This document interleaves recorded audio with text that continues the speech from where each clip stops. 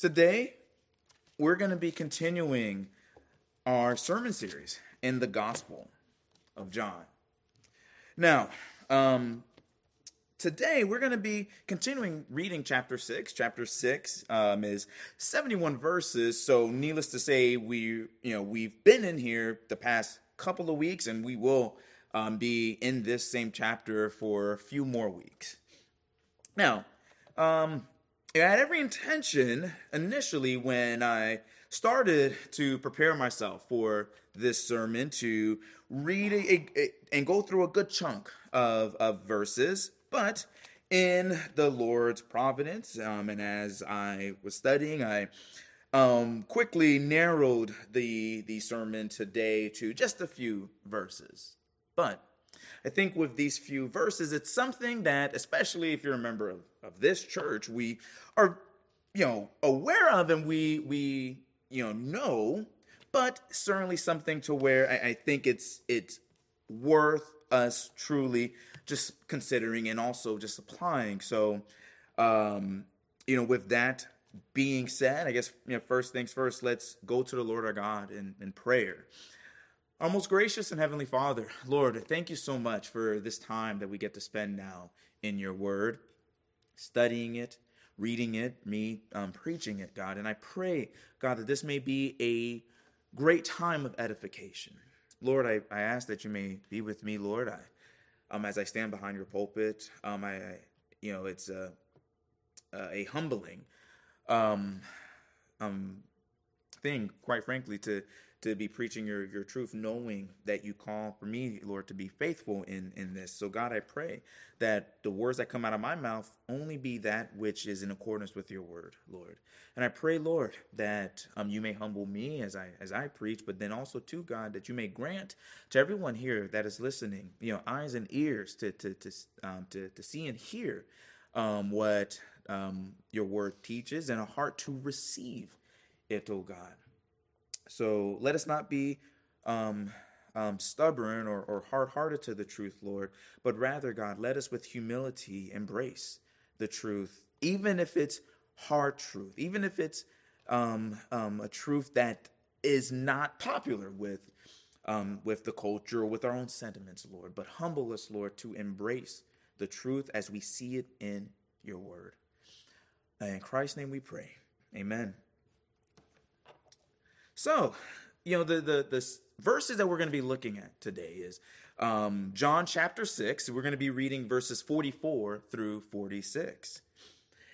And, this section is seen by some as controversial because it goes against the common idea that we took the initiative in coming to Christ.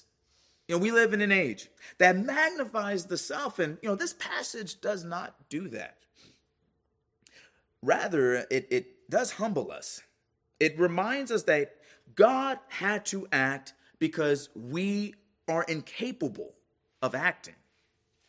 While the overarching theme of this book is the necessity for us to believe in the Son in order to have eternal life, this section, similar to the account that we read in John chapter 3 when Jesus was talking with Nicodemus, it reminds us how we even believe in the first place. We're not even halfway through this gospel, and we've already seen countless examples of unbelief by the Jews.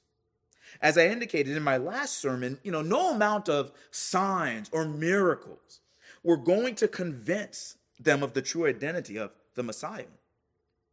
There was an unwillingness to believe in Jesus Christ that was keeping them from possessing eternal life. Their mind was so carnally focused, so fleshly focused, that they could not grasp the spiritual nature of the things that Jesus was saying to them. As a result, they remained stubbornly blind and ignorant to the teachings of Jesus. Now, that blindness led to frustration and eventually, as we will see in future sermons in this chapter, desertion by many of them. They could not handle the truth that Jesus was saying. It was not palatable to them. They did not like it. It did not fit what they wanted to believe. So they abandoned Jesus. Now, for those who did not abandon Christ, why? Why was that? Was it because they were just smarter than the rest of everyone else? Was it because that they were able to connect the dots better than everyone else? Was it some ability in them or some unique trait in them that led them to believe in Jesus? Or was it something, or should I say someone else who intervened? Well, that's what we see in this passage. So with that being said, let's go ahead and let's read from John chapter 6, and let's read from verses 44 through 46. So we read this. No one can come to me unless the Father who sent me draws him, and I will raise him up on the last day. It is written in the prophets, and they shall all be taught of God. Everyone who has heard and learned from the Father comes to me. Not that anyone has seen the Father except the one who is from God. He has seen the Father. Now, as we have seen reading through this chapter and the previous chapters, the unbelieving Jews were a pretty stubborn bunch. As I already indicated, no amount of miracles or signs were going to convince them of who Jesus was. No matter what Jesus did or said, they were not being moved to believe in him. Now, earlier in his discourse, Jesus told the crowd that all that the Father gave to him will come to him. So even though there were many who were refusing to believe, those that were chosen by God the Father were going to come to Jesus. And in this passage, we see how it is that those who were given by the Father comes to him. Jesus tells them that no one can come to me unless the Father who sent me draws him. The Father draws those that he has given to the Son. So although Jesus was in the midst of a multitude of stubborn-hearted people, those who were given to him would end up coming to him. The Father, God the Father, would ensure that by drawing them to Jesus. Now, in looking at that verse 44, there's one word that's very important to note there, and that's that word can. Because can denotes ability. Jesus is literally telling them that no one is able to come to him unless the Father draws them. Without the Father doing something, they could do nothing except remain in unbelief. They were incapable, unable, in and of themselves, to come to Christ. That's why they're so stubborn-hearted. God had to draw them. Now, after stating this, Jesus quotes to them a passage from the prophet Isaiah to support what he was telling them. He quotes Isaiah 54, verse 13. And if you read that passage, the prophet states, we see it here in verse 44, but the full verse says, all your children shall be taught by the Lord, and great shall be the peace of your children. And see, what the prophet is stating here in this passage is similar to what Jesus is telling the crowd in verse 44, which is why Jesus brought this passage to their attention. God is the one who will enable you to understand. John MacArthur, in his study Bible, he notes it in this way. He writes this. He says that Jesus paraphrased Isaiah 54, verse 13, to support the point that if someone comes to faith and repentance to God, it is because they have been taught and hence drawn by God. The drawing and learning are just different aspects of God's sovereign direction in a person's life. Those taught by God to grasp the truth are also drawn by God, the Father, to embrace the Son. So, as Dr. MacArthur stated, the drawing that we see in verse 44 and the learning that we see in verse 45 are different aspects of the same spiritual act that's taking place in the believer, effectual calling. Now, our confession of faith defines effectual calling in this way. We see this answer in the Larger Catechism, question 67. It states it in this way. Effectual calling is the work of God's almighty power and grace, whereby, out of his free and special love to his elect, and nothing in them moving him thereunto, so nothing in the believer itself out of his love, he doth in his accepted time invite and draw them to Jesus by his word and spirit, savingly enlightening their minds. So God is the one that's opening their minds to understand, renewing and powerfully determining their wills. So yes, God is the one that's making them willing.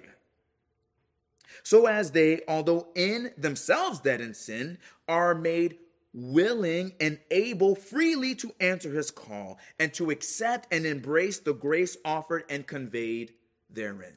End quote. So it's an act of God. It's an act of God by his word and spirit. He's drawing us them. He's enlightening our minds. He's renewing our wills. He's taking us from being stubborn-hearted to now being made willing and able to embrace Jesus Christ. So when we state that God is drawing a person to Christ, what we are saying is that God is the one that's causing that person to understand and to believe the gospel. God is opening their eyes. God is the one that's convicting them of sin in their lives. God is the one that's granting them understanding of the scriptures. He is causing them to love Christ. And see, we see in this passage here that the Jews were having a difficult time with many of the things that Jesus was telling them. Jesus was telling them that he was the bread of life, come down from heaven. And many of the Jews were grumbling at his remarks. It didn't make sense. Later on, we'll see that Jesus will tell them that they have to eat his flesh and drink his blood. Well, that sounded like cannibalism to them. That it doesn't register to their carnal ears. And the reason why it didn't register to their carnal ears is because it takes spiritual ears to understand. It takes the Spirit of God to understand the things of God. And when you don't have the Spirit of God in you to help you to understand, you will never understand the things that Christ says. The Apostle Paul writes as such in 1 Corinthians chapter 2, when he says this, starting in verse 12, he says, "Now we have received not the spirit of the world, but the Spirit who is from God, so that we may know the things freely given to us by God, which things we also speak, not in words taught by human wisdom, but in those taught by the Spirit." Reminds me of what we just read in Isaiah 54. Verse 13, combining spiritual thoughts with spiritual words. And then Paul says this, "But a natural man does not accept the things of the Spirit of God, for they are foolishness to him." They're foolishness. And he cannot understand them. He's unable to understand. Why? Paul answers, because they are spiritually appraised. It takes the Spirit of God to understand the things of God. And that is why a person that does not have the Spirit in them, everything that they see will be foolishness, will be preposterous, would not make sense. It does not matter the amount of miracles that Jesus could perform. If they do not have the Holy Spirit in them, if God does not draw them, give them the Holy Spirit, grant them understanding, it will be foolishness. I mean, think about this.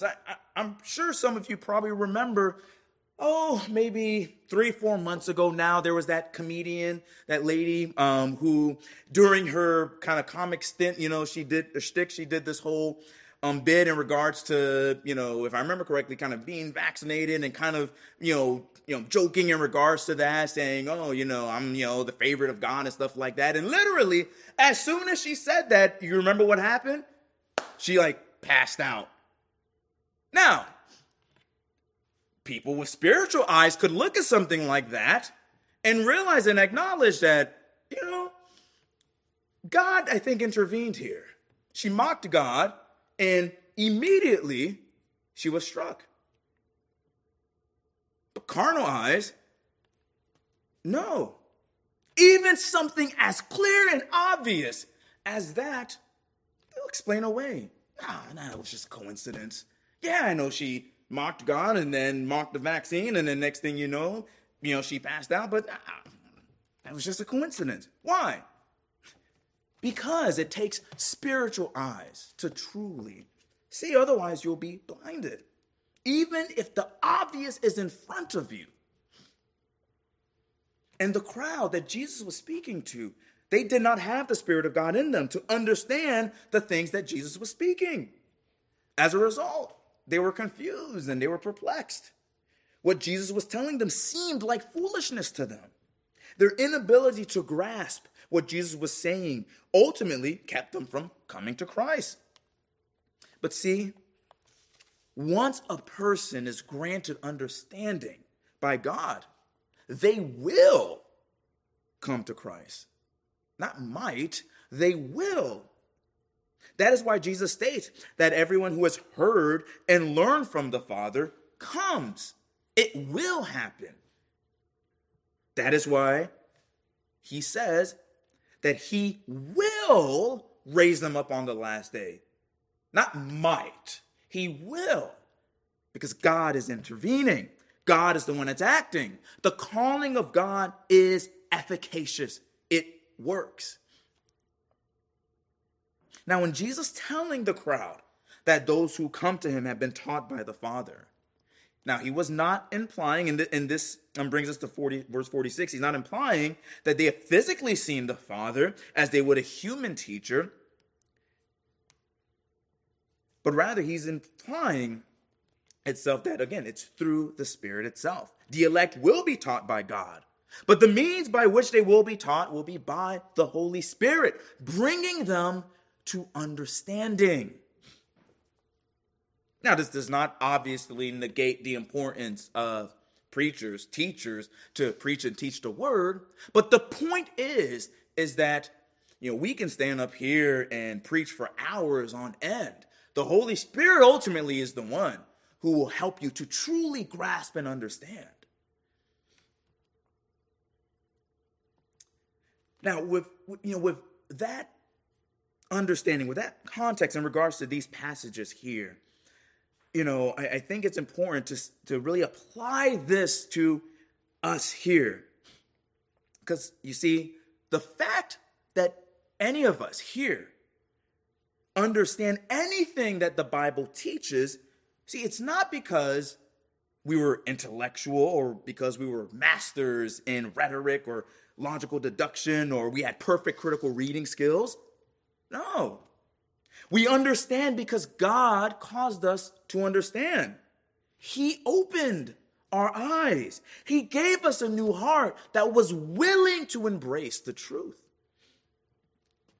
Paul puts it in this way in 1 Corinthians chapter 1, and I love how he puts it because how he says this is, it's not one of the ways that you would with our modern churches and our modern cultures that's big on self-esteem. This is not a very self-esteem passage here in 1 Corinthians chapter 1, but it's true.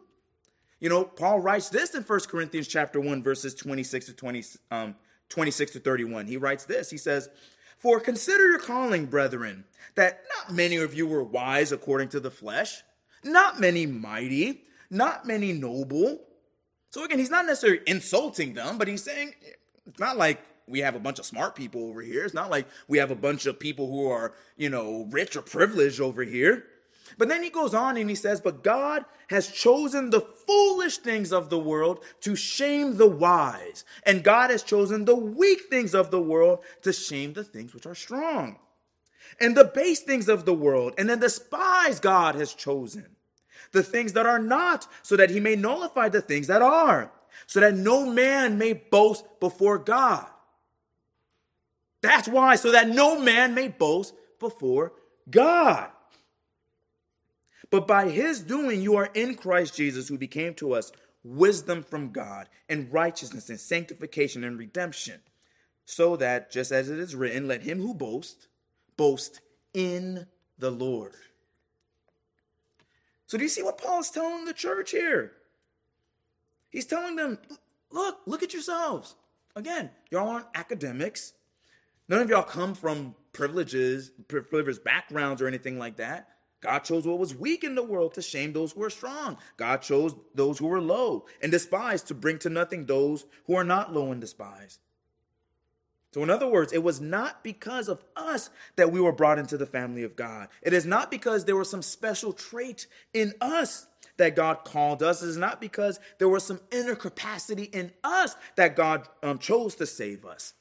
In spite of ourselves, in spite of us, God saved us. In spite of our lack of intellectual capability, God gave us knowledge. God supplies us with the ability to come to him. And he does so with people like us so that we don't boast in ourselves, but so that we may boast in him that gave us understanding. Now, obviously, I can't say this with any, with full certainty or whatnot, but it's oftentimes, we look at our culture today, and I know many people sometimes, wonder, especially because we are such a celebrity-driven culture, and many times there are many Christians that wonder, man, why aren't there more, celebrities or famous people out here who are Christians? Why is it that if there are people that are that claim to be Christian and they're famous, they're kind of weird, for lack of a better word? And I think, and again, I can't say this with any amount of certainty, but I can certainly imagine that the fact that, again, we already idolize celebrities and these type of people, whatnot, and God is so jealous for his glory that the last thing that God is going to want is for us to have another idol to look at. So then, rather than do that, what does he choose? Those who are low, those who are despised, not those who are already seen as gods in their own eyes.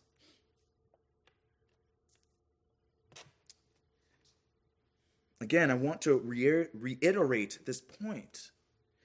If God did not open our eyes, we would indeed be blind. If God did not grant us understanding, we would be incapable of grasping the Bible. If God did not replace our hardened hearts, we would be unwilling to believe in Jesus Christ. We would be like the crowd that we're seeing in John chapter 6. Unstubborn, unwilling, despite seeing the signs, despite literally seeing Jesus feed thousands of people, we would be still stubborn. People have a hard time embracing what Jesus is teaching here in John chapter 6 because, to them it seems cruel. They get upset. They look at passages like we just read, no one can come to Jesus unless the Father draws them, and it gets them upset. Rather than see it as the graciousness of God, they see it as God being arbitrary and cruel and mean. How dare God not save everyone? That's what they say, rather than humbling themselves and saying, praise God that God would save anyone. God would have been perfectly just to have left us in our blindness and cast us off into hell. We earned it by violating his commandments. However, because God loved us so much, he was willing not only to provide a way for salvation, but to be the way of salvation. He loved us so much that he was willing to draw us to Christ himself, because otherwise we would not come to Christ. He loved us so much that he was willing to impart his Holy Spirit so that we might understand what he wrote to us. God draws us to the Son because he loves us. This isn't God being hating, being mean. This is God being loving to people who are undeserving to understand God or to be with God or to to have him send his son to die for us. We are undeserving of it, but God did it because God loved us. Just the other day, I was reading in the book of Genesis the account of the destruction of Sodom and Gomorrah. And, something struck me as I was reading. I don't know for many of you, but, there are many times whenever you read something and, you read something over and over and over again, and there are just things that you overlook. And I admit there was a verse that I read that, clearly it was always there, but I just never paid it any mind. But it struck me as I was reading it today or yesterday. As I'm sure you're familiar with in regards to the account of the destruction of Sodom and Gomorrah. In Genesis chapter 19, there were two angels that came to Sodom, and Lot asked for them to stay in their house. And they do so, and many of the men of the town came to Lot's house so that they can, to keep it PG, to have their way with them. As a result, God decides to go ahead and destroy both Sodom and Gomorrah. Now, the angels tell Lot to gather himself and his family and flee from the town so that they won't get caught up in the destruction that was going to happen. Now, although the sins that were taking place in Sodom and Gomorrah tormented Lot, there was still some hesitancy from him to escape. He was still hesitant. But then listen to what happens in verse 16 of Genesis chapter 19. So we read this, but Lot hesitated. And then listen to this. So the men seized his hand and the hand of his wife and the hand of his daughters, for the compassion of the Lord was upon him. And they brought him out and put him out of the city. So out of compassion, God caused the angels to grab Lot, to seize Lot, and bring him out of the city. God loved Lot so much that he forcibly brought him out of danger. See, if Lot was just left to himself, he would not have escaped. He would have stayed to his destruction. But out of compassion for Lot, God said, "Nope, I am bringing you out." And he seized him, drug him out. God had to intervene, otherwise Lot would have been destroyed. Likewise, for us, God loved us so much that he himself intervenes in our salvation.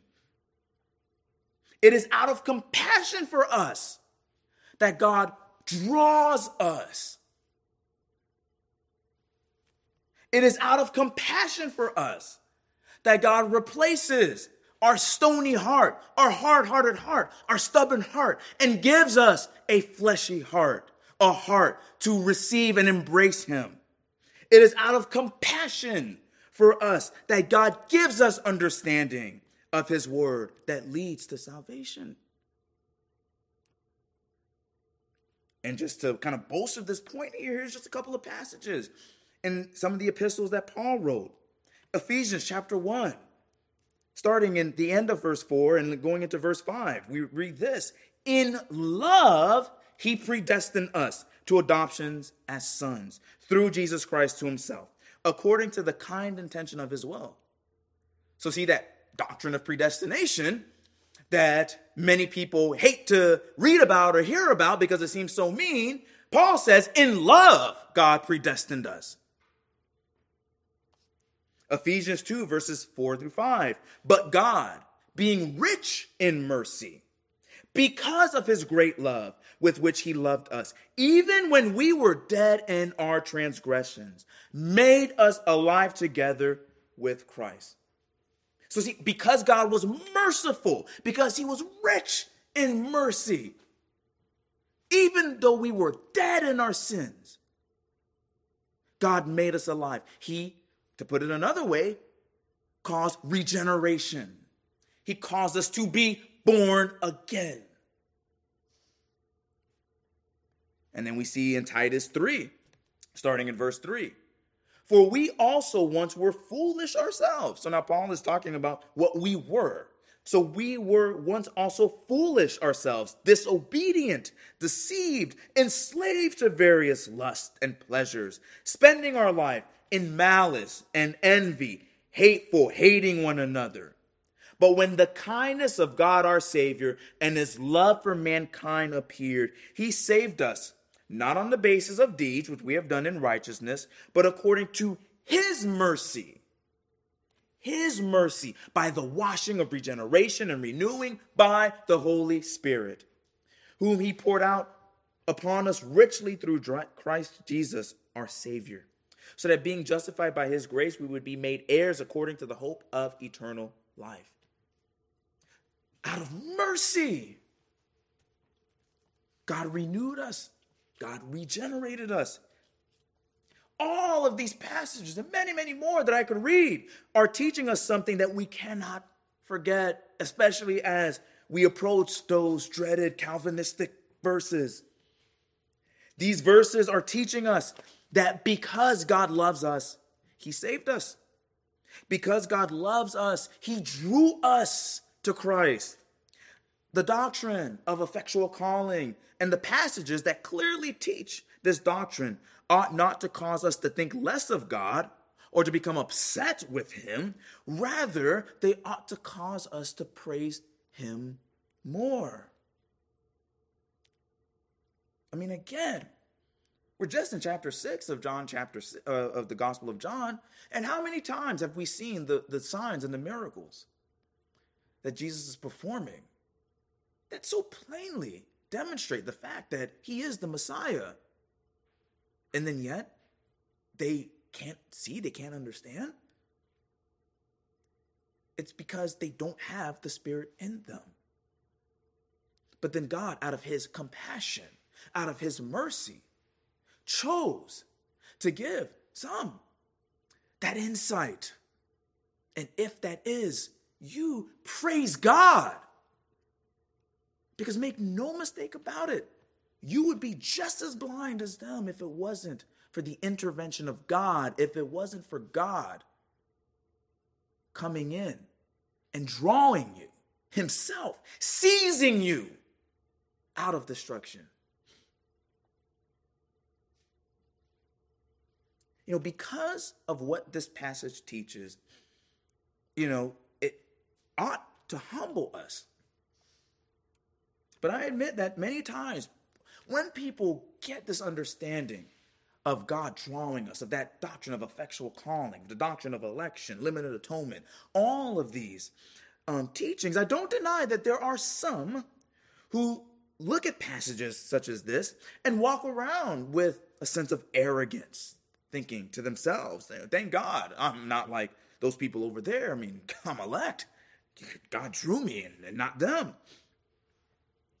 Now, this is not the mentality that you ought to have if you truly understand your state, if you truly understand who you were prior to Christ. If you truly understand your state prior to God's intervention, prior to your conversion, the thought that you ought to be having is, how could God save a wretch like me? Not thank God I am not a wretch like them. That's prideful. Paul, in his letter to the church in Rome, in chapter 11, he writes this. Now, this passage, this section here, this comes after Paul spends the bulk of this letter talking about salvation, talking about how God saves, talking about the fact of the Gentiles being part of the family of God. Talking about how not all of Israel is Israel. So he writes all of this, and then he writes this almost anticipating maybe a bit of arrogance that may come about in understanding what God has done. He writes this, starting in verse 17 of Romans 11. But if some of the branches were broken off, and you, being a wild olive, talking about the Gentiles here, were grafted in among them and became partakers with them of the rich root of the olive tree, Do not be arrogant towards the branches.